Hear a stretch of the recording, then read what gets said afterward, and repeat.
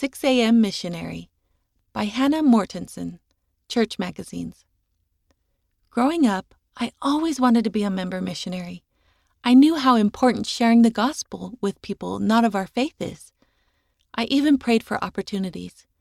However, none of the people I knew who weren't members of the Church of Jesus Christ of Latter-day Saints were interested.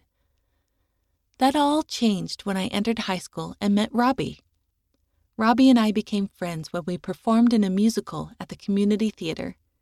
After it was over, we stayed in touch and would occasionally hang out.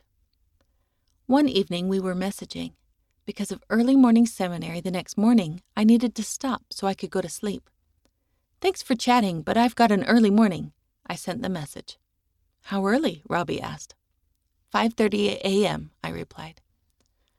I wasn't sure if I should explain why, but I felt a small nudge from the Spirit to share. "I have early morning seminary at 6 a.m., I said.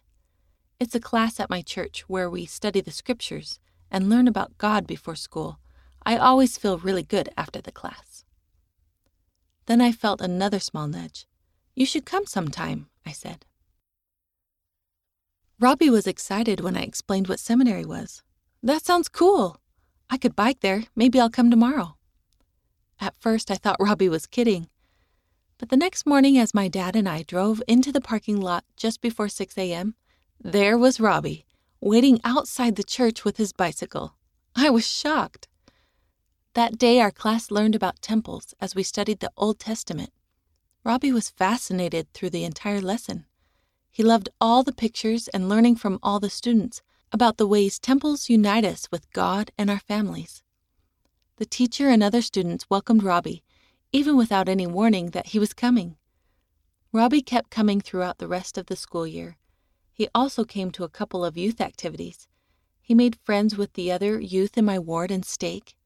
At the end of the school year, Robbie came to the end of the year seminary fireside with us. That next summer, my family moved to a different ward. But when school started again, Robbie kept going to seminary, and the entire class welcomed him back.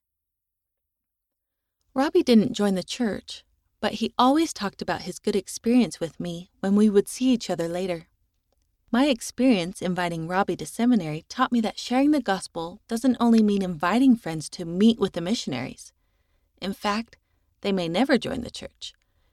It can be as simple as sharing what's going on in your life as a member of the church.